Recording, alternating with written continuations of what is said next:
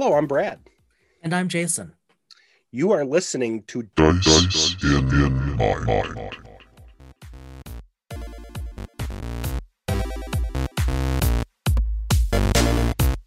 You and I have talked. Oh goodness. I mean, this goes back before the podcast, going back to even before we started thinking about playing role playing. It goes back to the days when probably you still kept your Star Wars, your D6, your West End game around, where we talked about how we loved to read Yeah. RPG materials as like resource. And it's funny because you're the one that introduced me to, they weren't RPG books, but they were the technical manuals for DS9 Oh, yes. and for the Enterprise D. Yep. And the TOS Yes. tech manual where it all started.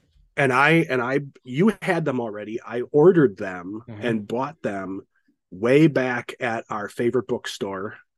Audubon Court Books. Yep, in the mid 90s Yep. in Bayside, Wisconsin. Beautiful. But I picked up a couple. I picked up my copy of West End Games, Star Wars, the role-playing game, at that same bookstore around the same time. Well, because we had talked about potentially at some point doing some playing, but I was working, you were busy in college. There wasn't time for it. No. The more we've played, Yep. and the more we've done this podcast, the more we realize that, and excuse me, boy, well, I can't edit that out. A lot of times I buy my material not expecting for us to play it, but because I love to read the material. Clearly, I've seen your Yes. bookshelf, but truly, you do. Yeah. We both do. I mean, you just recently picked up because, and we'll talk more about this in the future. We have been actually truly playing Star Trek Adventures. Actually playing it. Jason is game mastering. It's a duet environment. Yep. It's working really It's well. so fun. And it's a unique environment because I think when I mentioned to you how I kind of wanted to position my character you were surprised at the direction I was going to go, which was more in a science direction. And you just picked up the Sciences Division book. I did, and it's as much to read it as to.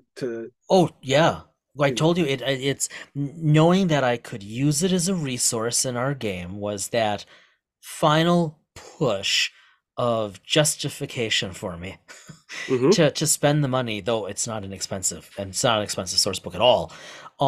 But I'm looking at it because it's on my shelf. I flipped through it. I haven't been back to it. Got a little more writing tomorrow morning, and then I'm glad you brought this up because I think this week I'll start to read through it because it's just interesting to read, even if it doesn't show up in the game. Well, and another one that I think we both agree has been lit for us is Utopia Planatia. Oh yeah. And for me, Green Ronin's The Expanse RPG. Yep. And I would add to that, we talked about this before, but it's been some time. Going back to West End and the D6 system, the original Star Wars West End Games Game Mastery Guide, which I still think is one of the best ever written. It's so, reading it is like almost moving through scenes in a Star Wars film, right? Original trilogy. And then what I think about Worlds of Android. Yeah, and even pure literature. The first edition, you picked up the first edition D&D reprint, AD&D. After you did, yeah. After you the Game Master Guide there. Yep. That was another one. Yep. And that one's a very busy book, but it is still great resource. Now, why are we talking about this? That's what I was going to say. Yeah. So long wraparound is we've always been fans of, and we've used the kind of the phrase RPG as lit. RPG as literature, meaning using RPG material and sitting down and reading it like you would fiction, nonfiction, whatever, not necessarily intending to play. Right. And a lot of my material, and there is a lot, yes, was done with that intent. Because I love reading the mechanics, the history. People, I mean, I've talked about RuneQuest and the history of that. Burning Wheel. Burning Wheel. Right. Oh, Burning Wheel's a great, interesting one. I mean, let's be honest, you never really were interested, not primarily in playing that. This was about reading it, being immersed in it. And I'll be honest with you, this sounds almost a little, you and I are a big fan, even in the days of PDFs and Kindles and everything, which I do love. Yeah. But we're a big fan of the printed book. Yeah, still am. Big fan. Which is why, even though I have, I got the PDFs for the Star Trek books with the purchase of the book, I still use the book. Right. Primarily. Right. Same thing with when you order from Green Ronin. Yep. Oh yeah. And not only do I find reading it interesting, but I also look at it as what is the aesthetic, and we've talked about it, of the material. And what drew my eye to Burning Wheel as an example is the way they... Yep. It's just elegant. It's very elegant in terms of how they presented it and how they've written the material. Mm-hmm. So this is something we've talked about. And after we talked with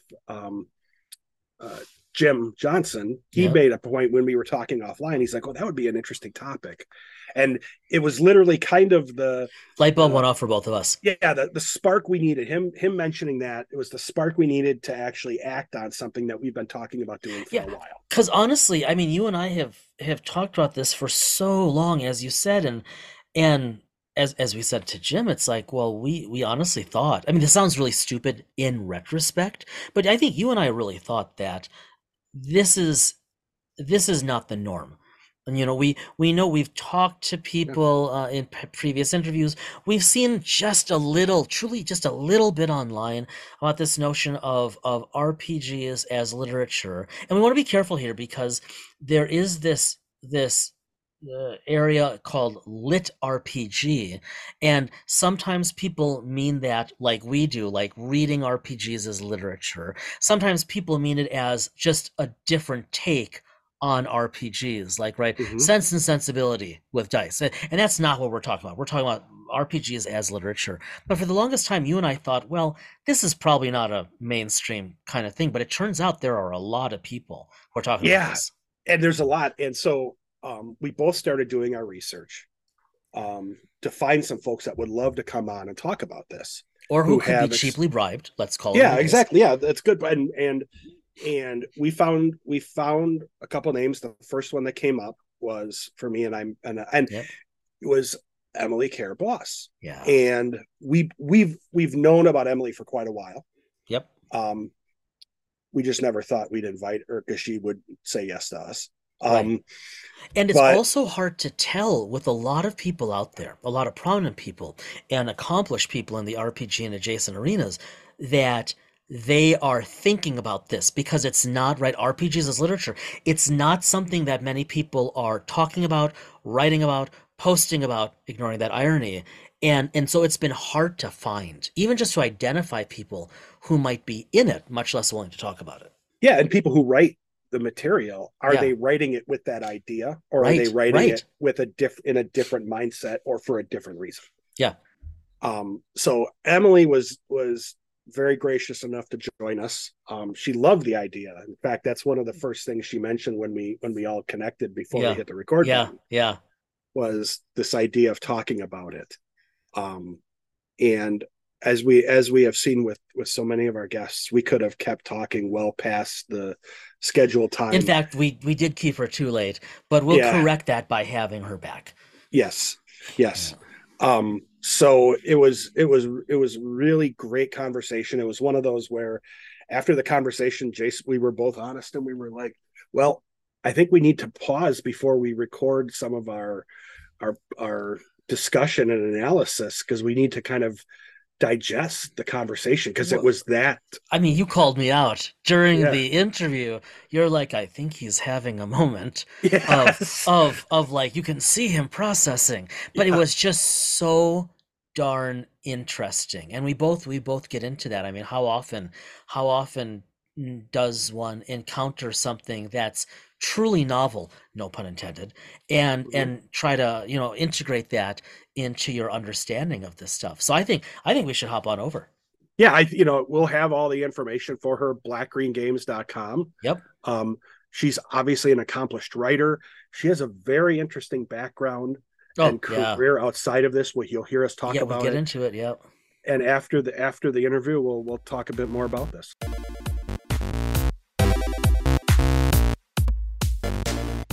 Emily Cairboss is an independent role-playing game designer, publisher, and conservationist, living on land of the Wabanaki Dawnland Confederacy in western Massachusetts of the United States. Emily's designs include Breaking the Ice, Shooting the Moon, and Under My Skin, which won the Player's Choice Auto Award at Festival in 2009. These games were published in a single-volume compendium with additional hacks and mods as the Romance Trilogy in 2016 and earned a nomination for the Diana Jones Award for Excellence in Gaming in 2017. An early participant at the Forge forums and a proponent of independent publishing, Emily founded JiffyCon in 2006, a regional role-playing game convention showcasing independent and small press games.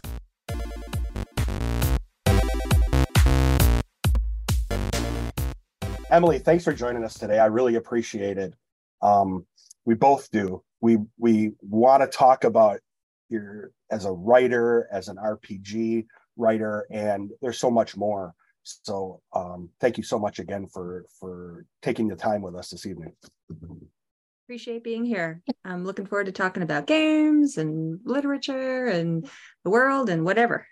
So how did you I'm gonna toss out the main question to start is how did you end up getting into the realm of writing games and writing about games as well? Not only do you design them, but you write about games as well, even beyond that. So let's see, I think it sort of starts together. I started playing games in college. I didn't play when I was younger. A lot of people start like in their teenage years. And I did a lot of having a box and reading it and then never playing. So for me, it came a little later. And I fell in with some friends who were on the internets early in the years of 1990s. And early. Yeah, really freaking early with the, having to plug in through the phone and being loud and having one phone line. Yeah. So that's Jason and I the same way. Awesome. Yeah.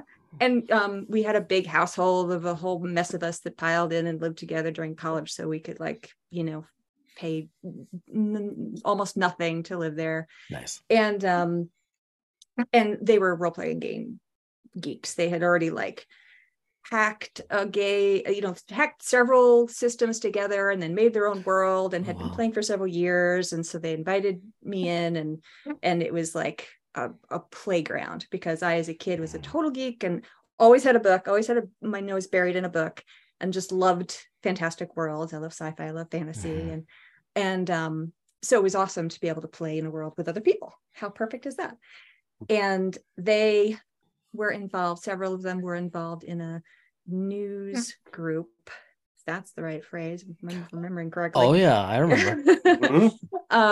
Dedicated to talking about fantasy role-playing games. And it was really, really fascinating. I loved it. I was like, oh my God, they're talking about how it works and what you do.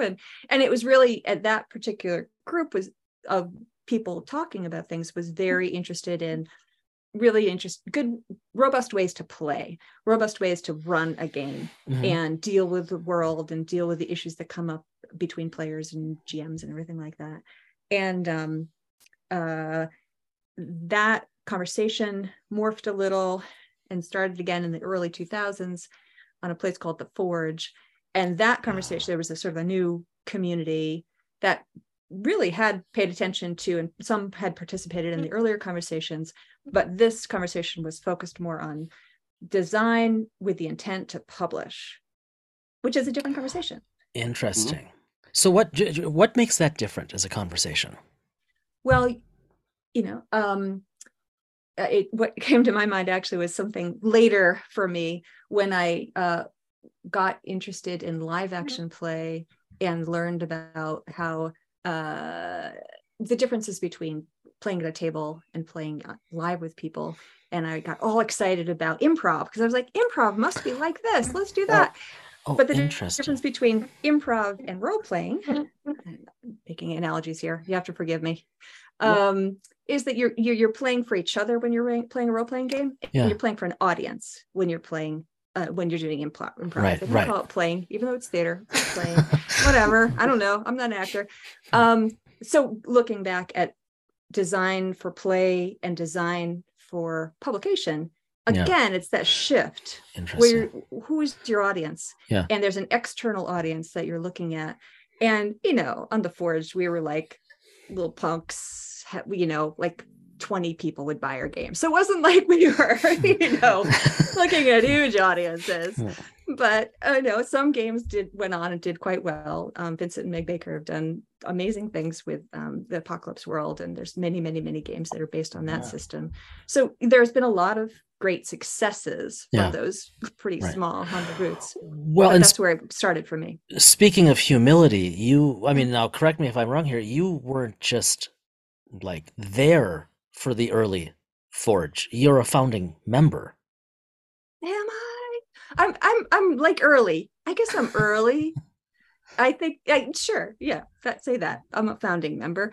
I was involved. I was deep. I stuck my arm in and I like rolled all in it and got it up in my hair. So I did start at the early days. So I guess I am a founding member, whatever that means. But and it didn't work for everybody. It like bounced some people off, and it was very white, and it was like a lot of spaces, welcoming or not welcoming, depending on who you were. And I felt grateful to have found people that I connected with, and I really, really got a lot out of it, but recognized that there are limitations to everything.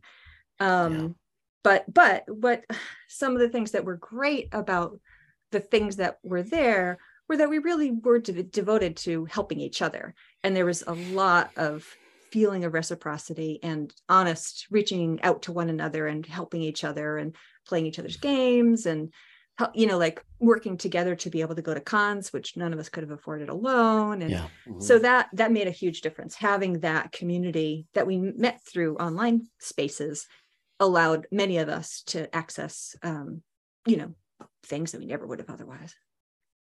That's cool. As you were out on the Forge and you were starting to do this games, the game development and all that, if you don't mind, how did, like you said, you always had a book in your hand, very similar to Jason and I as well. We were the same way. How did your experience and, as a fan of literature and as a reader and all that kind of play into what kind of games you wanted to develop? Well, let's see. Going back to that group of friends I played games with in college, there was a certain level of world that they were indulging in and engaging in that felt a lot like, fantasy or science fiction series that I had read. One of my friends, brilliant person, had done this genealogy of all the mages. We were using Ars Magica or Magica, whatever, as the system, or one of the systems that was squidged together. And so that person had written this genealogy of the mages all the way back to founding in this original world that they created, which is, kind of evokes Tolkien with all his, absolutely, these elves and those elves and dwarves and everything. And I loved that. I was like, oh, this is the good stuff. We're reading the appendices here and we're living in them. Yeah. That's awesome.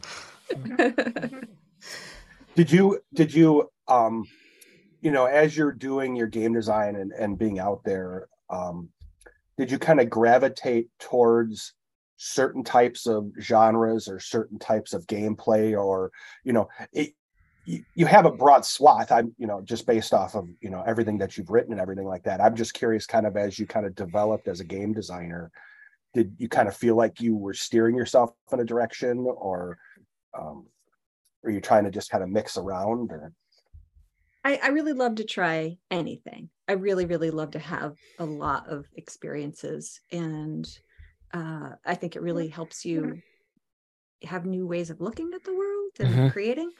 But for myself, I really wanted to have strong emotional experiences. I loved games that I felt that, like, like me in the gut. And left me lying bleeding in the gutter, crying. And I also loved, like it works for me when I feel the character, whatever that means. That works for me, and so I was definitely an advocate of playing games that allowed you to enter into them and that weren't about surface, but that allowed you on whatever way to get deeper in. So I think I've always loved games that do that. And some of that is allowing the games to be about things that aren't fun per se, but that are more serious or harder or more emotional, that give you a sort of an experience that is not just angsty because your favorite horse got killed as you went into battle. That's a terrible thing. That sucks. I've had that happen in game and it's bad. But there's other things you can be sad about that are like, and this I feel like gets a little bit to the thinking about games as literature or narrative experience, because there's so many different things that one loves to watch in a film, one loves to read in a book. Why shouldn't you do the same with role-playing games? Why shouldn't you want to have a broad experience? Absolutely. And so that's always been what's interested me. You segued awesome there, because one of the things we talked about just before we hit the record button is this idea as RPGs and gaming as literature or within the realm of literature. And that's something that Jason and I have a passion for, and we've talked about here and there. And you kind of talked about it even with, talking about, like, in effect, what you were exactly talking about, this history of mages, the appendix stuff. That's the stuff you aren't gaming that, you're reading that, and you're reading the fantasy of others that you could in fact then apply if you wanted to in a gaming environment. Did that also, this idea of, and maybe I'm overlapping on the prior question a bit, did that also kind of drive your kind of development as a writer, development as a gaming writer, and so on? Yeah, I'm not trained as a writer in any way. I don't know why I did what I did. I just did it. It seemed fun. My background is in social thought and political economy. That was my undergraduate major, whatever that is. Well, so fiction. No, just kidding. Yeah, exactly. Yeah, it's all games. And then I went into the environmental fields, and I'm a forester and a conservationist now. But I guess it's because I read ravenously as a child, and I've always loved literature, and I've always loved fiction, just as breathing, I wasn't studying it per se, but I was living it. And as an adult, I definitely find that helps me write, because there's all this experience that I have of worlds and words that just comes out through my fingers when I'm lucky. Wow. But for writing games, I did actually, for my first actual game that I wrote and published, which I tried to keep real small, and then mushrooms, was Breaking the Ice. And it was a game for 2 players, and you play 2 people going on their first 3 dates, and you see if it works out or not. Hey. And I, when I started writing it, I was like, okay, we're making these characters and they're going to go on 3 dates. And I sat down with a friend and I was like, okay, let's make characters. And he looked at me blankly and was like, what do you want me to do now, Emily? How do I make a character for this game? What, and so I set the pen down. I said, okay, let's come back to this later. And then, and then I said, okay, so I need some creative prompts here. It's not the kind of game where you can go, okay, you're a cleric, blah, blah, blah, blah. That's not, you can get to that later, but initially, if you're just trying to write 2 people from your world who are going to go on 2 dates, what is it about them that's going to hook you as a player? What is it about them that's going to create some drama, that creates a narrative line and, movement change and internal change and things like that? And so I started really simply with what's their favorite color? You'd pick the favorite color for each of the characters. And then each of you helps the other person do some free association off that color. And then you use that as this field of ideas that can help you sort of just say, green, trees and nature. All right, maybe maybe they like to hike, maybe that's their hobby, that they like to hike. And maybe that's how these two met. They met on a trail, on a mountain or something.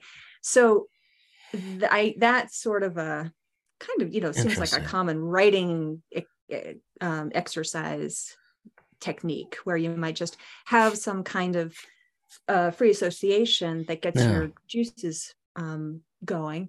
And then within, as you make the character, then you figure out for each of the characters as you make them, you say, what is it right now that's making it maybe challenging for them to date anybody? Not this other person, just anybody. Maybe they just broke up, maybe they have some issues, maybe they lost their job, and so they're just feeling challenged in general. So just something that then you can also bring that to the table. So you've got who they are, what's challenging them, and then you bring them together. And then when I tried, play testing it, someone else was like, oh, okay, yeah, I can see where this is. I can see what a character might be. Wow. Now we're going to try and figure out how these two mesh or don't mesh. And the dice are going to give us like grist for that mill. And it worked. But, like just coming to the table, like, give me a character that's going to go on 3 days. No, I need some help here. And so things that one might use if you're writing a story about two characters, for me, felt like natural things to bring in to help the players create character for play. Wow. I mean, when you... Go ahead, Jay. I was just gonna say when you started, it's like I created a role-playing game based on a bunch of first dates, and I'm like, well, that sounds almost as bad as real life. But now that you explained it, I mean, it sounds, I mean, it goes back to the lit RPG thing, doesn't it? It just sounds very like almost literary criticism, which is funny because, like you said, that's not actually or it wasn't actually your background.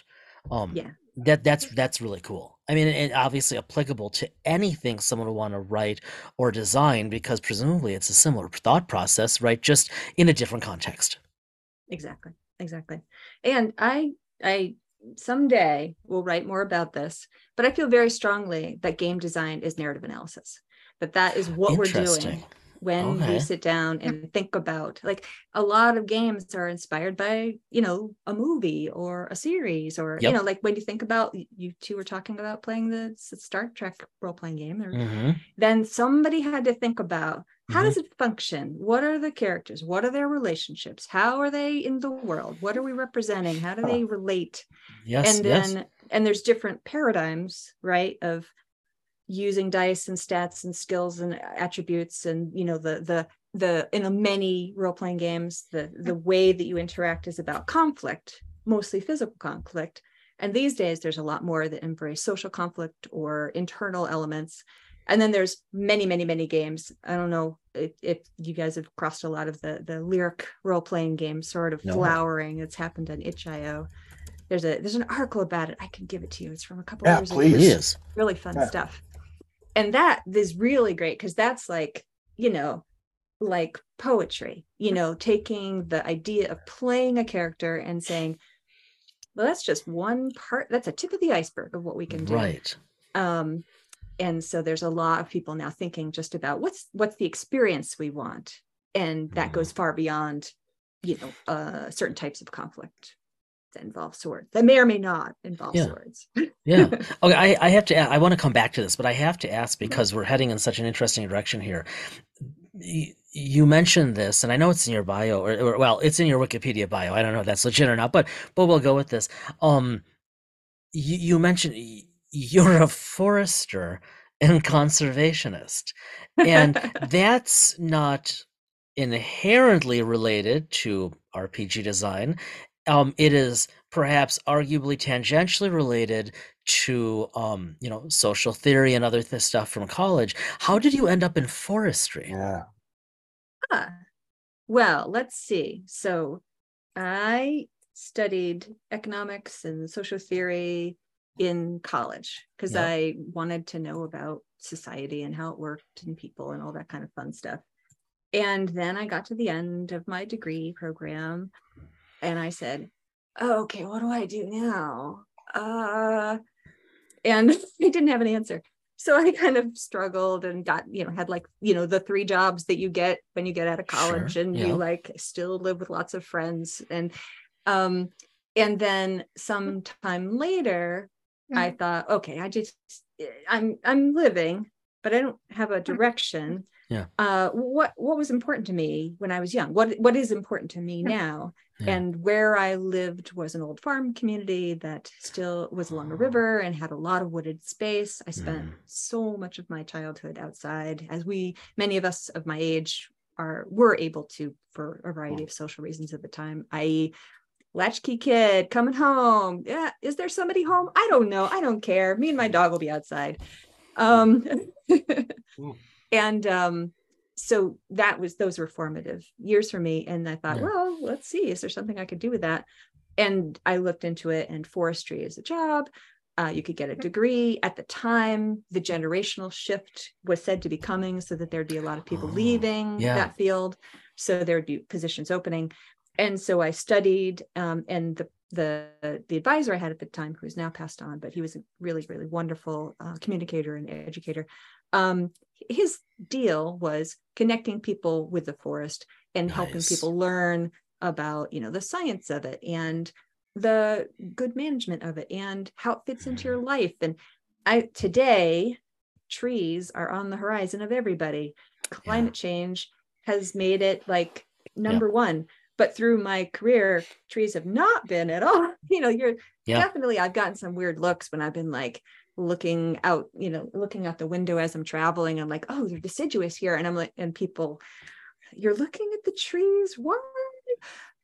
So it's really interesting to be at a time in history now where trees are so central to many people's thoughts about the future. It's challenging, it's good, but so for me, role-playing games were always something I loved to do with my friends. It's something I've, done most of my adult life. And when I learned I could write them too, I was just all over it. It was delightful. And for me, it's very much an art form that I love to engage in.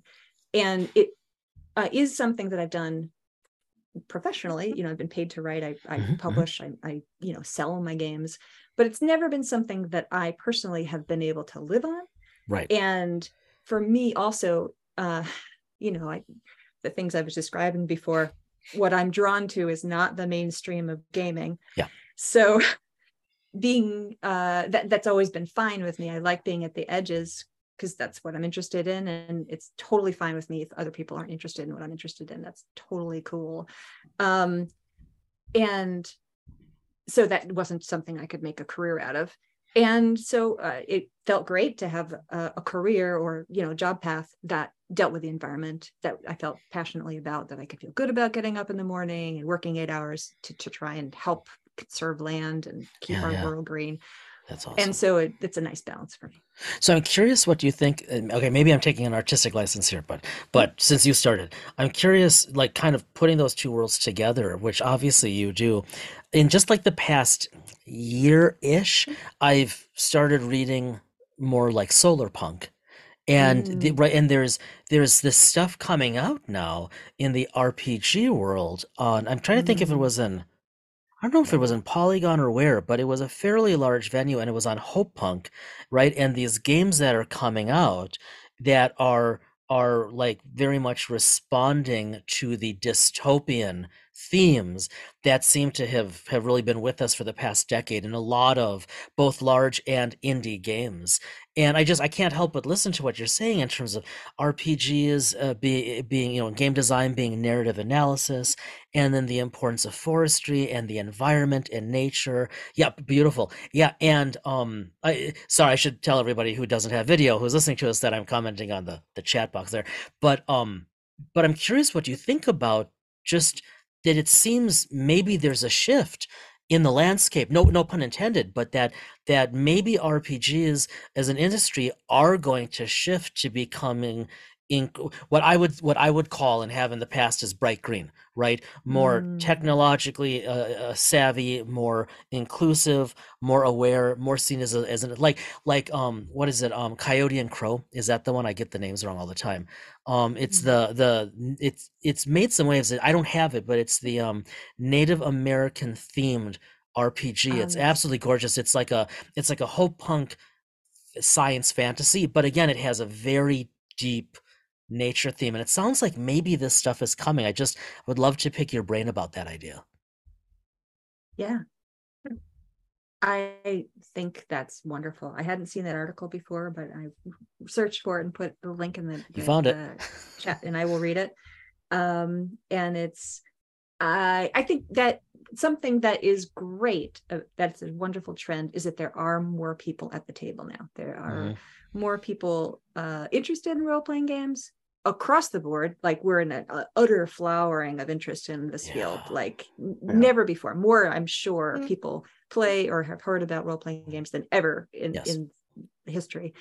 And that's great. And also, it's not just white guys. So that's good too. You know, there's a lot of people all across the planet and in each country. And it's amazing to have Indigenous voices and First Nations speaking, and you know, there's a lot of really horrible history that we're all working with and struggling with and trying, many of us, to move away from and to forge new directions. So how awesome is it to have role-playing games be part of that? And here, let's get back to the role-playing games as literature. When you wrote that in your email to me when you asked if I wanted to talk with you, and I was like, yes, I do want to talk about that.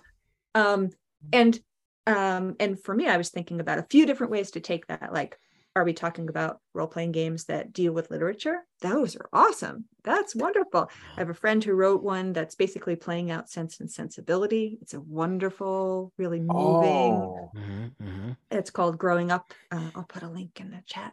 And Anna Westerling, a Swedish game writer, wrote that some time ago now. And I've written a LARP about Jane Austen, interweaving her life and several of her novels, so that you can, you know, sort of see them in parallel. And so there's just, literature stories are a wonderful realm. Oh, and The Good Society is another fantastic, relatively recent game that also deals with Jane Austen and that ilk, that period and setting. And so it's really ripe for being able to immerse yourself and to learn about and to play and enjoy yourself, and have the fields of interaction be different kinds of conflict. You know, that's social and class and hope, right? And frustration and, you know, your lifelong path and the choices and the things you have to give up in order to do that sometimes, to succeed or to survive. So that's one way to look at it. And then also some of the things that you folks and I were chatting about before you hit record, were thinking about the books that we have and reading them as literature, as something to read, not just a textbook, not just a manual, although I think role-playing games are kind of a fascinating hybrid of so many different things. You know, they can be poetry, they can be like a user's manual. The index is such a critical piece, and yet many don't have them or have terrible ones, or you know, like it's like it can be a piece of poetic inspiration for your play. You know, it's like the Eddas with these vast epic sagas that we play out. And then, you know, another way to think about it is that using literature as a sort of metaphor, you know, literature can be, you think about written literature, but then there's also poetry that you speak, or there's storytelling. And then for me, role-playing games really sit within the field of narrative experiences. And that's vast and broad. And in each society, there are many ways that comes about. It could be shadow puppets. It could be spoken poetry or epic that's never written down, that has to be passed from word, you know, mouth to mouth, you know, from one person's mouth to another person's ears, and then passed down. And you know, you hear about storytelling of the Homeric epics, where you would just have people tell them over how many hours and take turns giving each piece, or and I like going back to the Greek because there's a few metaphors, or there's a few frameworks there that I think are really neat, like the muses, right? The 9 muses is what we think of from a certain period. And each of them represents different types of art or science.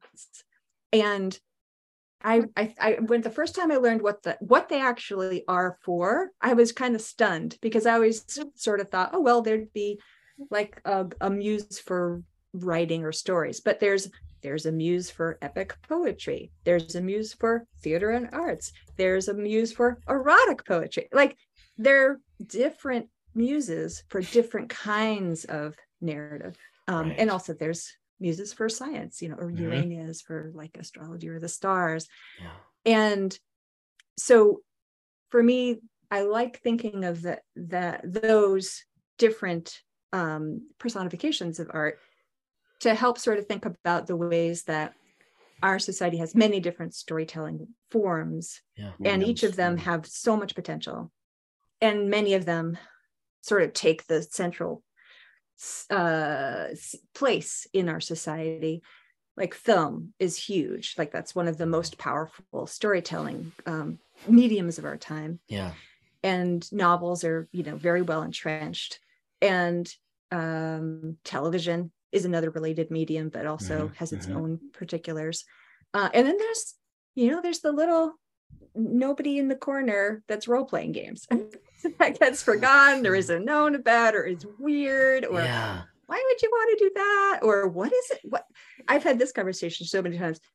What do you do? What exactly? Like, okay, so you sit down at a table and then you talk. What do you talk about? And it's very hard to put into words what you do, but it is sort of like I'm sure I've made this comparison before, but it's like music, right? You can go to a symphony and you can listen to a concert, and there's trained professionals, and or you can have a recorded album of some sort, and it's beautiful. Or you can sit down with somebody and they're on the piano and you've got your guitar and your, or your violin, and you're just jamming together. And that's what we're doing when we play role-playing games. We're jamming together and we're making stories together. Great analogy. I got to say, this conversation a little bit is blowing my mind. I mean, we've talked with some really, I mean it, we've talked with some really interesting people, but I don't think I've ever been forced or invited to just look at the whole idea from really a fresh perspective. This is pretty cool. Oh, that's awesome. Yay. Yeah, so keep going. I didn't mean to cut you. This is fascinating. This is exactly the direction we kind of, so you were kind of saying what did, when it came to RPGs and literature, for us, it's all the above, whether it's a Sense and Sensibility, or whether, like you're talking about, as an artistic medium, or a means of narration and history and all that. It can go in so many different places, and I think all of them are important in terms of being part of the discussion. It's something, I mean, it can be, like you said, something as simple as, when you're designing a game, are you designing it with the idea, like you said, is it and there's no wrong answer here. It's just, are you designing it like a manual, or are you designing it like, in effect, a novel that has the RPG and understanding the gaming components into it? Is it a hybrid? Whatever the case may be, and where are you taking your inspiration from, for it? So exactly. This notion of shared storytelling across all of these different media, RPGs being one of them, right? And the jamming I love, especially since Brad's been playing with guitar and I've been playing poorly with piano. That no pun intended, that really resonates. But okay, so this is cheating a bit, but like as you're talking about this, Emily, and blowing our minds. So I think back to when my girls were little, like elementary school age, right? Totally. Where it was much easier to impress them. Right, like and it was like, these were much like, this is a good idea, let's try it, and there wasn't a lot of screening or vetting, at least to try it once. And Brad's got teen, you got a teen and a young adult, but I think so every so nature is very, very significant for me, both personally and professionally. And every year, my family and I, with my wife's parents, go up to the Gunflint Trail up by the BWCA, and just for those that are listening, and for me, BWCA, Boundary Waters Canoe Area. It's the it is the so for Emily, it is the largest designated wilderness in the Forest Service. It is also the original designated wilderness in the National Wilderness System.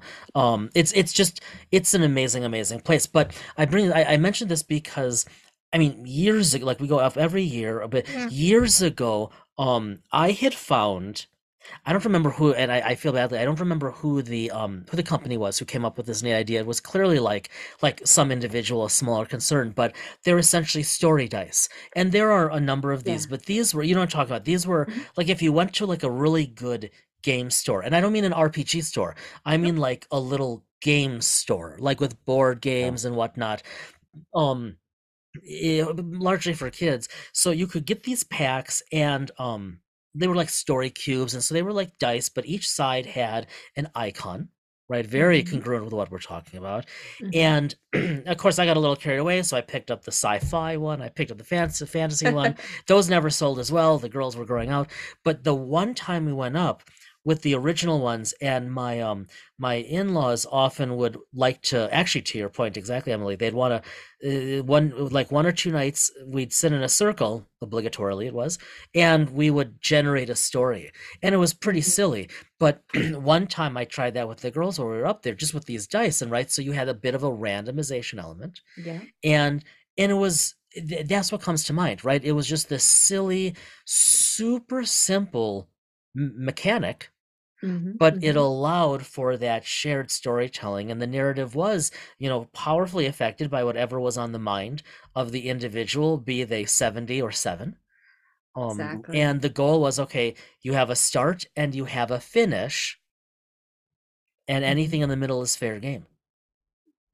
That's awesome. It was pretty cool. Yeah. I mean, didn't do it a whole bunch of times, but it was very akin to what you've been describing for us of there was that deep narrative element, but and it wasn't even necessarily performative. It was just, we were telling a story and we didn't know where we were jamming, right? You didn't know where it was going to go.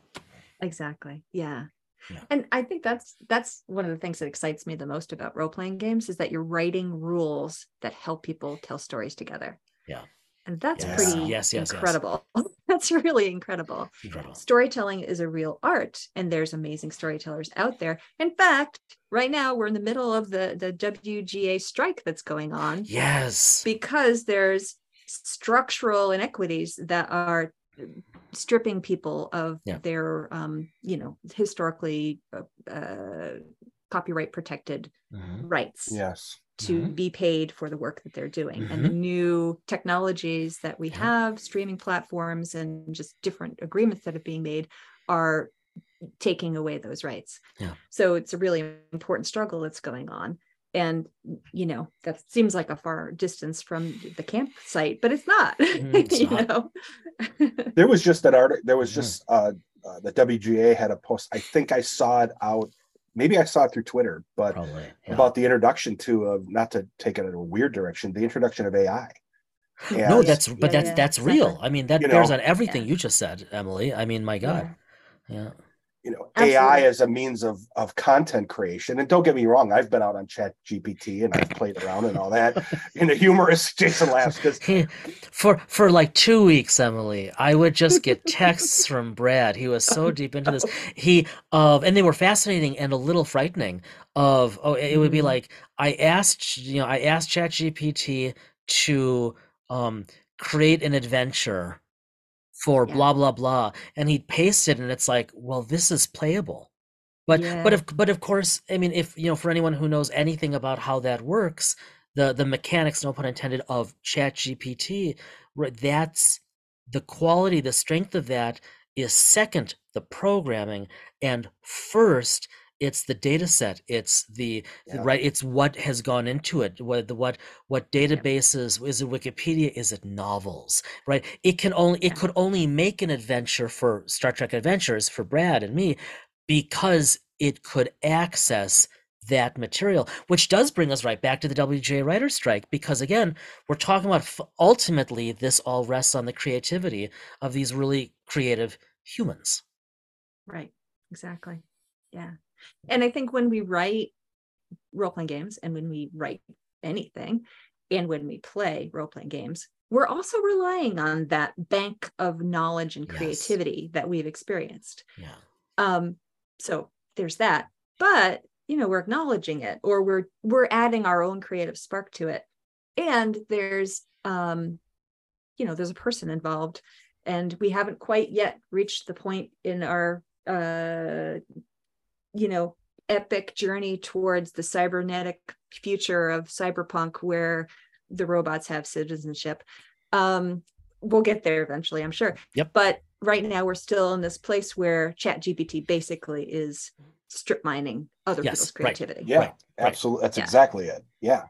So, and then we have the situation where literal humans who created things like, I don't know if either of you've seen the show Abbott Elementary. Mm-mm. It's a fantastic, one of the best shows I've ever seen, and it's a network show. Oh, crazy that. And it's about teachers teaching in an elementary school, and it's a primarily Black school, and so they are doing an amazing job working with all of the limitations that entails. It's teaching in our society and dealing with racism and structural inequalities. So, and it's so funny and so touching, like really human. It's just just a really, really great show. And, I've read interviews with some of the writers who are saying, we are getting very little to nothing for this incredible work. And that's actually like kind of what happens to artists. And a network show. Yeah, a network show. Wow. Yeah, not even a streaming platform, but it's a network show. So speaking of really, really creative and important, reflections of what's going on, I wonder if you'll tell us a little bit about Black and Green Games. Oh, sure. Maybe start. Well, we would love to know, but especially starting with the name. It's got to mean something. Yeah. Oh, wow. People don't ask about that very often. Thank you. Yeah. Well, I really the forest and nature is very important to me. Yeah. I grew up around a lot of trees. Black and green are colors of trees. You often see that the bark is black and the leaves are green. So to me, it just sort of fits well. And the image that I chose as my sort of logo is a crow and with a green background. And I have a crow tattoo. I have an oak leaf tattoo. They're meaningful to me.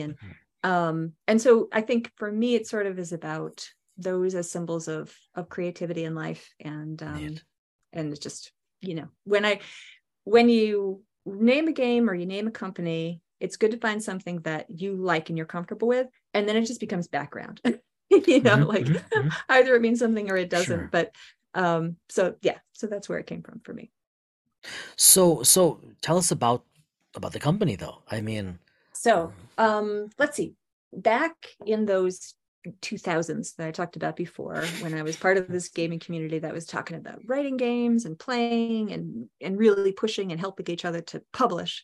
And part of the reason why that conversation happened at that time was because there were technological things available that hadn't been before. Print on demand was becoming accessible to individuals in a way that it hadn't been before. Before, you really, really, in order to print things at any kind of scale, you had to go whole hog. And so you have stories about people putting a mortgage on their house to get 10,000 copies of a game text that then doesn't sell. And you're like, boxes of role-playing games sitting in your basement and you're underwater on your mortgage. Like that's a nightmare scenario that has happened to at least someone. And so it's terrible. Don't do that. No. Don't do that, kids. Don't do that at home. Not even with adult supervision, especially not with adult supervision. Much better to make a nice, lovely PDF and put it out there and sell it or not. It's not going to break into the bank. It's not going to sit in your attic. And so we were able to do that. That's PDFs became something that you could make, and it was possible to get the Creative Suite and do your own layout or work with a friend who had some knowledge. Mm-hmm. So that's when I got involved and threw up a little website and, worked on that Breaking the Ice game where you played people who went on a date, and people were kind enough to play it. So I got a lot of play testing in various places, and I brought my little game book to Gen Con, and I was at the Forge booth and we put it there, and I sold some. That's it wasn't cool. like millions, but people liked it. And Ken Hite was kind enough to write about it in a article that he had at that time. And so I was very lucky to be able to get a little bit of interest in what I was doing. So it made sense to keep doing it. And I have met a lot of people and have learned so much over the years. And it's been really a wonderful sort of experience for me. That's really neat. And I mean, it's so fitting. I mean, not just we're all of a certain age here, give or take a couple. And so, you think back to like the aughts versus now in the 20s, right? And this has just the whole printing, publishing, writing industry across fields for good and bad, right? Good, bad, and ugly, all of it. There's been so much change, but on the good side, as you've said, I think the ability for writers, for publishers, for creatives to get their work out courtesy of the technology. Like I'm an inveterate physical book person, right? I've tried it. Brad knows this. I mean, you're very much the same, I think, Brad, but I've tried digital this or that, and I love it, but it's not real to me until I can have that visceral physical interaction. If I can't smell the print, it's not there for me yet, right? In the paper. But the fact is, the market for PDFs and whatnot is so much larger than that. And especially when just like you said, you maybe you're not dialing in from your third house all because of your game, royalties. Yeah, but also the flip side of that is because of work that you do, the way you do it, and others, so many people can access it. I mean, think of all the people who either aren't sure if they want to commit to a new game, a new system, or more emphatically, who can't justify dropping $50, $60 on a core rulebook they might enjoy reading but might never play. And with PDF, I mean, you started us here earlier this evening when we were chatting about just the ability of the RPG land to be increasingly beautifully inclusive. Part of it is the PDF shift. Don't you think that people can get there now? And and so many people are even putting things out there for free, especially when they're new, of just, hey, just for my joy, play my game, try my adventure. For your joy, we'll tell the story together, even if we never meet.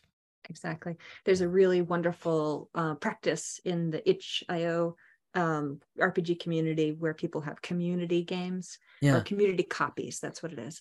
So they'll sell their game, but they'll say, and here's 10 copies that people can get for free. Yeah. And go ahead. And then sometimes I think people say, if I sell X number, then I'll have 10 more free copies. That's awesome. It's just this nice balance between really honoring the fact that, who can pay $50 over and over again on games or ever. And wanting to be able to share that experience and be honored for your work as a creator, it's kind of a beautiful thing. Yeah, it really is. I think it's something you bring up too that we haven't really talked about. Is it's just this idea we've talked about different delivery medium. itch.io is one of those growing ones as well. Yeah. I've been out there for other content, and I've gone through and looked at. I'm the type that will pick up a PDF, and if it's not 400 pages, I'll actually send it to FedEx and have them wire bind it, or spiral bind it. Which reminds me, before we wrap up, it was just we were talking about literature. I picked up, there's a book that recently came out called The Solo Game Master, about playing games solo, and even Lord of the Rings. Out. So that's published by Fate, right? No, by Modiphius. That's the Modiphius one. Yeah, the Solo Game Master guy. And like Free League, who does publishing that does the new One Ring, they came out with what's called the Strider rule set for solo role play. Delightful. And I haven't had really a lot of time, like Jason said. We haven't had a lot of time to game, but one of the things I did pick up was, in effect, just like a Moleskine notebook, and play the game using those rules. And in effect, what is the result? You're writing a story in that environment. Right. It's in effect short stories that are generated by your own gameplay, maybe using the dice or what other mechanic is. But there's another way of doing it. And I'm seeing an increase, and I've seen it out on itch.io, which I'm glad you brought it up. That's what made me think of it, is people are now even producing those stories as content. They're writing the game and then they're writing these stories. Yeah. And there's the literature. You could see the story and you could see the mechanic and the engine behind it. So, yeah. Hey, thank you so much for coming. This idea of, we'll have to have you back again. Oh, please. I'd love to. That'd be great to talk more. Oh, yeah. Thank you. It's mind blown. Seriously. This is so, and I mean, I'll just stop. This is so cool. Yeah. I just thought it made my night when you started talking about it. And then it made my night again when you got Jason to not talk.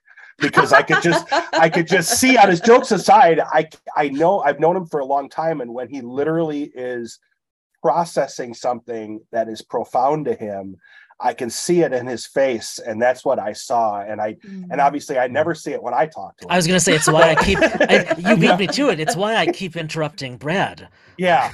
So that's why I never see it. So just to see that tonight and to see him. No, with but that face, I mean it because we really, I mean, this isn't fan service at all. We really appreciate it, Emily. Brad and I have been talking at the fringes because of our own ignorance, but still some passion here about this. And you offering this little master class on, well, you thought about it this way. I mean, but truly thank you, because this will in the coming months manifest in more episodes because of what you've given us. This is just really, really, really neat. We would love to talk to you in the future. Man, just so interesting. I highly recommend reading. I think I sent you the link for the article from a couple years ago talking about lyric role-playing games, and itch.io is just full of wonderful, wonderful games. Many, many solo games, as you mentioned. Yeah. And I've had that experience too, where I played one by a good friend, Alexa Faye McDaniel, called Strange Changeling Child. And I played it and I just found myself, writing. And it felt like there's this story of this character coming out. So I'm really glad you asked the question, and I'm thrilled that it's open, made you have some new thoughts, and I'd love to talk again.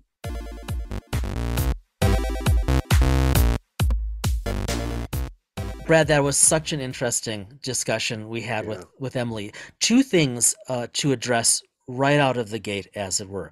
First of all, we apologize for the suspicious audio quality, not up to our normal standards. Specifically, I'm referring to the, shall we call them, duck farts coming from Brad's side of the recording. How many times have you edited out some of my shenanigans in our? Well, that's what they sound like. Yes, and you're gonna let that pass.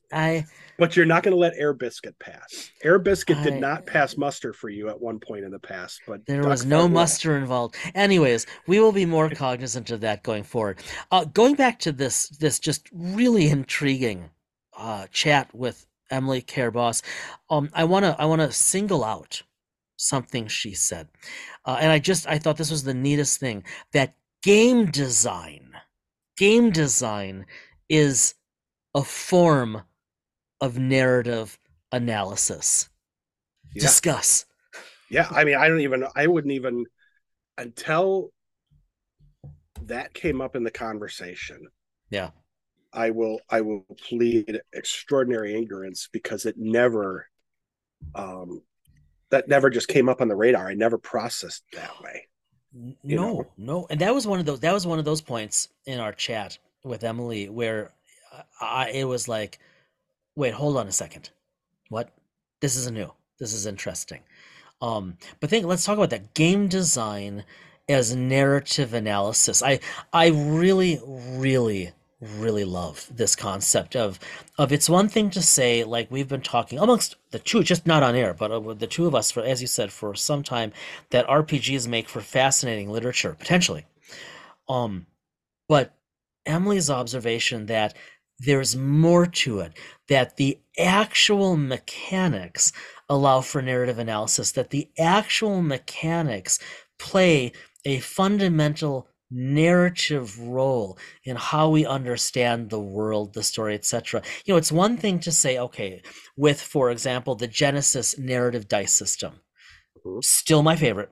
Well, I mean, it's in the name. It's a narrative dice system, but you don't. I never thought of that still as like narratively analytical, right? And it's still something I know you're squinting and pondering, and I'm kind of doing the same thing. Yeah, because this is not something we did not have this discussion or prep this beforehand. So as we're talking, the wheels are churning. Yeah, and I love that. But this notion of once in a while I teach courses in qualitative analysis, and I always have to at least touch upon narrative analysis, but from a research non-literary standpoint of, okay, people are going to tell you, subjects will tell you stories about their experiences, and you try to draw information from that. But this, I think back to the English faculty with whom I worked better than a decade ago, and there are a number of them I would just, oh, I can think of one just lovely guy. I would so like to pick his brain, like, what do you think about this? Because he was all into Stephen King. That was a scholarship, and like he'd be all over this. Yeah. But talk about a series of books that would lend themselves to role playing. But just game design mechanics, all is narrative analysis. I can't even fully explain it, which I find very provocative. It's just very cool. Well, I think, and you bring it, you can hear me, right? There was just a weird noise that popped up. So to quote Homer Simpson, just because I don't care or look like I wasn't listening doesn't mean I don't understand. I don't understand. Right? Yeah. Yeah. Thanks for that. You're welcome. I'm giving you a one finger wave. Yeah. That's why we're audio people. Jason, you are number one. I'm flattered. The idea of this never crossed my mind. I think something too that was interesting that really caught my attention, and it's a very specific. Well, not enough. You got it. Today. You're good. The idea of using RPGs to create lit. And I've looked at this idea, and I'll talk about some of the latest updates with my game stuff in the GM corner. Excellent. But this idea of potentially solo playing some of these gaming systems that are designed that can work in a solo environment, and creating and writing stories using the mechanic. So it's not directly related to as RPG as lit, but that came up in the discussion, and using the RPG as a creative mechanism. And okay, so it's funny you say that, because I was just doing what all good researchers do in 2023, and I Googled it. Yes. And that took me actually to one of the journal sites, and just exactly what you said of narrative analysis in this arena being an attempt to form a cohesive story around the bits and pieces. And that's just another way of putting what you just said. Yeah, and that's a much more eloquent way of indicating it. It's just, to me, it's fascinating, and it's something you and we've talked. There's a lot of stuff we obviously talk about because we talk so regularly. We have more time to game now. We are focusing kind of right now within two arenas. We're focusing with an STA, and we're focusing within the age mechanic. Those are the two that are on our radar. That allows us to dive deeper because now we have the time. But I'll be honest with you, we've done it with the age mechanic. It's really good for that. And with the 2D20 and the Modiphius 2D20 mechanic, having played now a couple episodes of you GMing our first Star Trek adventure, it played out. I think one of the things we both said at different points, this played out like an episode. It read and played out like whether you were reading a novel or whether you were watching an episode of one of the shows. And so let's as we typically do, let's cross the fourth wall for a sec about that. So we had a sesh 0 together to just kind of set up your PC, with me kind of leaning over your digital shoulder, just so that we could both kind of see how that felt for the system. And we should qualify, when we are playing right now, we are playing with the idea that we are learning. It's a sandbox experience. Exactly.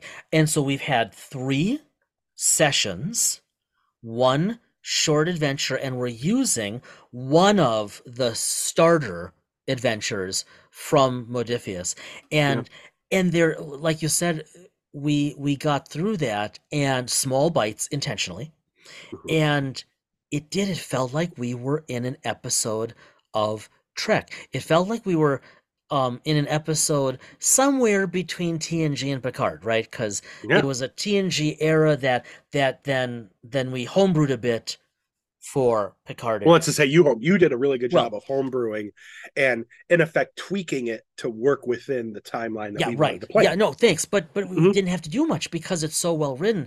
And that's exactly what Emily, I think, was talking about. And so now our next time we play, we're gonna play, well, you know what, I'll keep that for the GM corner, or that's something worth talking about. I won't get into that.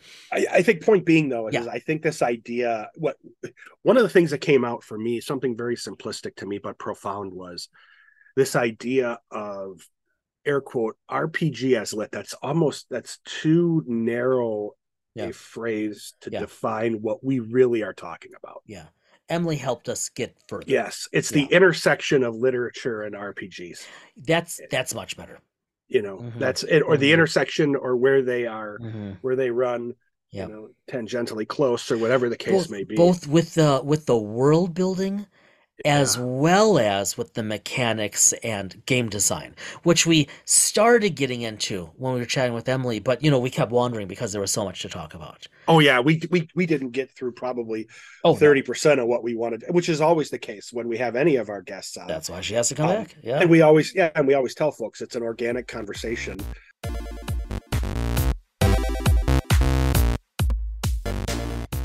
Was this conversation we had this week with Emily just really coincided with some of the stuff I've been working through from a gaming perspective, because I'm still in the job hunt. I have more time than I've had in a long time. And like I mentioned before, I had actually created as kind of a list of games that are cool. These are the ones that we are focusing on, that we are focusing on right now. And right now for us, the 2 main focus areas are the Age system, Modern Age, and the Expanse specifically. And the Star Trek Adventures, with the idea that I'm waiting for 2nd edition Fantasy Age to drop, as well as the 5th season RPG. That's still sitting out there too, remember. You pre-ordered that, didn't you? I did. It's a backer kit purchase, so I backed that one. Yeah, that is a good looking. Again, you were saying earlier in terms of the aesthetics of some of these, that is a good looking rulebook. Yeah. Oh yeah. But I like this idea of using RPG materials as to write or tell stories myself as a creative mechanism. Yeah. And so more in the coming weeks, but you're the one that introduced me or showed me the Ironsworn Sword Forged. I was really system. I watched that. What it was don't remember, was it a Kickstarter? There was something. It was a Kickstarter. And I just watched the whole thing, and the little video they dropped. I just found the whole world very compelling.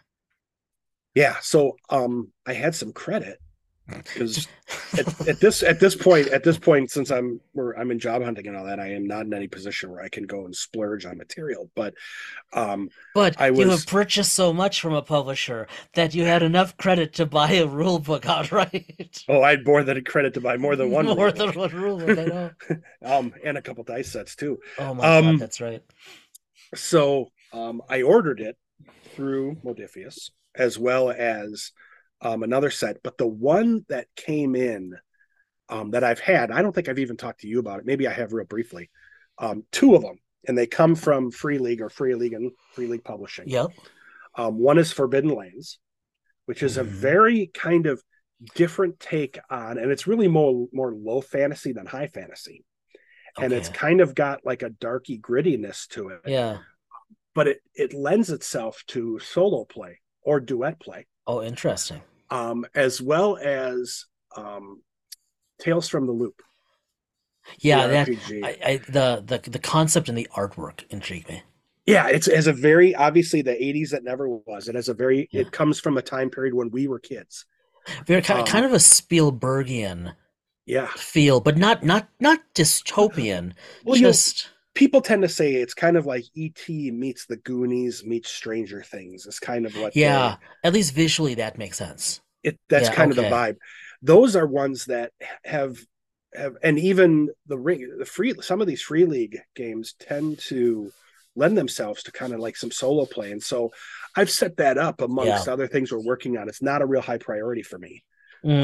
But the creative juices were moving after our discussion. Nice. With Emily. And so I am eagerly awaiting the domestic shipment of Ironsworn to come in. But in the meantime, Ironsworn? No, of Starforge. Starforge. Ironsworn Starforge. Yeah, right. It's the next iteration. Yeah. Thank you. I same mention. Yep. Yeah. And so waiting for that to come in, but in the meantime, I have Forbidden Lands that I am. Nice. Yeah, we'll have to talk about that. Yeah, so these are in the future, but our big focus has been playing through, like we talked about, STA, and since we've doing that, and you've been kind of leading, I'll pass that over to you because I think there were a couple of things you wanted to mention with that amongst other stuff that's been on your desk. Actually, I'm going to surprise you, and just briefly address something that I haven't mentioned that is, though, very relevant to what you just said. The other night, one of my daughters and I watched Dungeons and Dragons Honor Among Thieves. Yes, you texted me. I texted you a few times. I will say the quote, "That is one pudgy dragon." You said you texted me. I know. I thought, I can't believe I just heard that in a movie. This is such a fun movie. That really fits the movie. It was here's why I'm bringing this up. Obviously it's D&D. It was produced by apparently the production company out of Hasbro. Yep. And what is it, E1? And it was really interesting. I felt badly for my daughter because I would explain things as we were watching. Oh boy. Exactly. But here's why I'm bringing this up though, Brad. And this is what I think you might really enjoy. So it really was D&D. Really? Was it? It really was D&D. So you have a fighter, a druid, a wizard, a bard, and a paladin. You have all walk into a bar and exactly. Well, that's not too far from true. You have humans, you have tieflings, you have other things. You go to the underworld, to the Underdark, and it looks inspired by the Drizzt novels. Oh. The scenery is beautiful. The locations are beautiful. And I don't want to say anything disparaging. This was not Lord of the Rings. I'll put it that way. But it was neat. That wasn't the intent. That's right. It was not the intent. It really felt like, this is like a playable day-to-day world. Like it happens, it starts in Icewind Dale. It occurs on Faerun, right? All of these things, both mentioned and simply implied, either through dialogue or visually. So, when your parent company owns the canon, you can do this. You can play. Yeah. But that was neat, Brad. It was literally in Forgotten Realms D&D canon, and cool. It was cool, and it was fun and cute. It was just dark and heavy enough to keep adults interested. I would absolutely feel comfortable watching it with like a 10 or 12-year-old. There are only a couple of naughty words, and they're not even the bad ones. Okay. And you know me. I mean, I'm a real stickler with that stuff. Well, no, yeah. I mean, even now, my girls are in high school, and it's still like one of my daughters said "hell" the other day. I'm like, excuse me. hey, I think I've told you, not to digress too far. I have never heard my children swear. Yeah, And right, that is right. not, and embarrassingly enough, it's not for the lack of It is not. them hearing it No, from no, me. true. But I'm pretty comfortable saying I don't think either of them do it with their friends either. I don't think it's in their language. Yeah, So going back to that point is yeah. that I would expect no less from your girls, and you're much more eloquent with the Well, verbal word than I am. It's if I get a profane word out of you, it's normally because you stubbed your toe really bad, or you I got did something to really irritate you or humor you, which yeah, the that's fair. first is tends to be more prevalent, more I don't know. prominent. Well, like I did use some profanity the other evening when we were role playing, but that was very intentional for your benefit Yes. because the NPC was taking after a character from Letterkenny. Yes. And I knew it would be appreciated. Anyways, my point about the movie though is um it was just fun. It actually it I've never said this about a movie before. It sounds super corny, but it had heart. Like I had read Okay. somewhere that this was like Chris Pine at his best, where he's got a bit of depth. He's a shuckster, but that's just the veneer. Yeah. And he's not trying to be overly serious. It really it was just fun. And like I think about our friend Aaron, right? My friend and colleague, and like we still are planning on getting him into D&D. He's just been busy. And Yep. like I could see prescribing this movie for him. Hey, watch it. In fact, we were going to go to the theater and we couldn't make it work, and so I streamed it. But I could see prescribing this for someone who is new to D&D and want to get in, because it would just give you this, like, it was just cool. It was just like, oh, so you Okay, have let me ask all, you this though. yeah, it was just cool. Would either of our wives sit through the movie? In fact, mine made it 15, maybe 20 minutes because her phone got too boring. Oh, okay. So no, Then hard no. no, Okay. Okay. no. That's okay. Our wives would not. But if you're, Ours are pretty similar in terms of yeah, their yeah, interests in our activities related to this podcast and that's right. gaming in general. And in So most things, really, they do. yes. But Yeah. but that's okay. No, not at all. My older daughter was like, oh, she couldn't help it. She stood for like 5 minutes, maybe closer to 10, behind the couch watching. And then it was finally, I'm going downstairs. But God. but I think for anyone who enjoys some fantasy, Yeah. right? Or and it was cute. And so I bring it up because again, akin to what you were saying in terms of One Ring and all those the other, the Free League stuff, and then see, now I'm doing it. Starforged. Um it goes back to what we were chatting about with Emily, that the movie was constructed in a kind of a nice, unassuming way where, like, you think about the stuff in Forgotten Realms where you've got all these different species and history, and there's this deep history, and they just played it off like this is literally just like walking down the street every day and no one bats an eye. And that I thought was neat and relevant to, this notion of narrative analysis in literature, because it was all background until it had to be foreground, and then it was background again.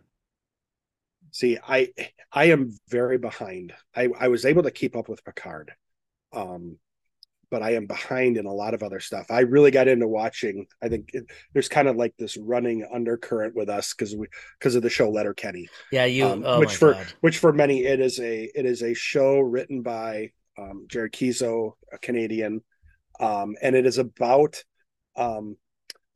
rural northern Canada, but it's a real dichotomy because it plays off as rural Northern Canada, but very progressive. I bring that up because there's an undercurrent of our humor these days that plays off of it, because there's a lot of cute, whether it's on TikTok or YouTube Shorts, there's a lot of material that's viral.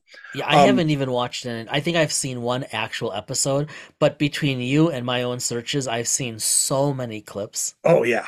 Yeah. And literally there is a real tinge of Letterkenny, a real flavor of it in our Star Trek adventures, because if you ever watch it, my character's name is based off of Squirrely Dan, and the NPC is and then based off of Shorzy. I gave you an NPC who almost got killed.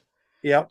But So, but that being said, it's on. I'm going to have to watch it. I end up turning the TV off at night because I read or I do our stuff. And I'll be honest, I got back into my Star Trek Online account, and I've been a little bit you have. I know, because I'll get these random texts. Yeah. And like it'll be like a screenshot, or you're like, I just got the so and so, and it's like, oh, he's gone deep. Well, and what we did is I used the game as a vehicle. Was very cool. I actually went out and picked up a Pathfinder class ship, which is the next generation version of the Intrepid, which was what the Voyager was. And our ship in our Star Trek universe is the USS Superior Trail. Yep, beautiful. Based off of the name of the trail that we hike. You and your brother regularly hike. I hiked one year before almost dying. And that's another episode. That's another whole other episode. So if you think I'm sometimes incoherent on here, get me dehydrated out in the middle of the trail. That was specifically an episode of heat exhaustion, but go on. Oh yeah, that was. I think we were approaching heat stroke at that point. We were. Well, by you, but yes, me. But Superior Trail is the name of the ship, and I use Star Trek Online. And you put on the call number and everything. Yeah, and I went into the bridge. I don't think I've sent those to you, but I took pictures of, because you can choose the bridge and everything like that. I set the bridge up. So the ship is all set in the game just as a vehicle so that I could take the pictures for us to use with Star Trek Adventures. And that is a testament to, the folks that were involved. Think about it. Who are the folks that we've talked to?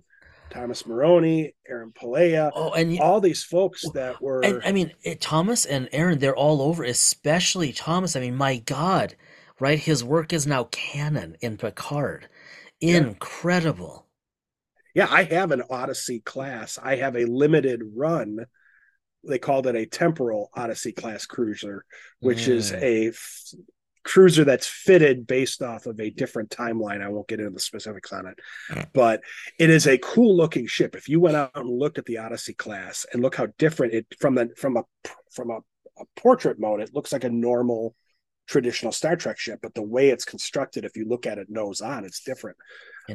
But just how detailed they designed these ships and the material. I have a Vengeance class ship. That's my primary ship, which is the Kelvin class ship from Marcus. But yeah, I picked up the Superior Trail. I think a way to close so that we can lie to ourselves that we didn't drift at all in the GM corner. Yeah. I often think about this, actually, especially having watching Picard season 3 so recently. When Thomas Maroney was with us, he talked about designing some of these ships, and he talked about the thought process. And it wasn't just designing shells. He remember this. He would ask himself, okay, what's the inside look like? What are the needs, etc., etc. These ships are world building elements. These ships are absolutely narrative elements. Aaron specifically talked about this. Yes, the ships as members of the crew. Ships, I'll post it out on Twitter. I think Dave Blass posted it, because there's the story about the Titan, now the Enterprise G. Sorry, I've given it away if you haven't watched Picard. Yep. It's time. It's a Constitution 3 class, or what they call a Neocon. Yep. It is the Titan A, and everyone's like, well, the Titan was not I think it was a Luna class. I can't remember. I think it was Luna class. Yep. And they were like, well, how did it go from being a Luna class as a refit to a Constitution class? They look very different. And so they did some concept design where they showed the Luna ship below in a space dock, the new Titan being refit from the Titan. And they're using the materials. And in effect, the refit is like a rebuild using the original Titan material. So it's just, they go into that type of depth to show how those ships are crew. And it's all about story. It's all about story. So all right, everybody, was a great episode.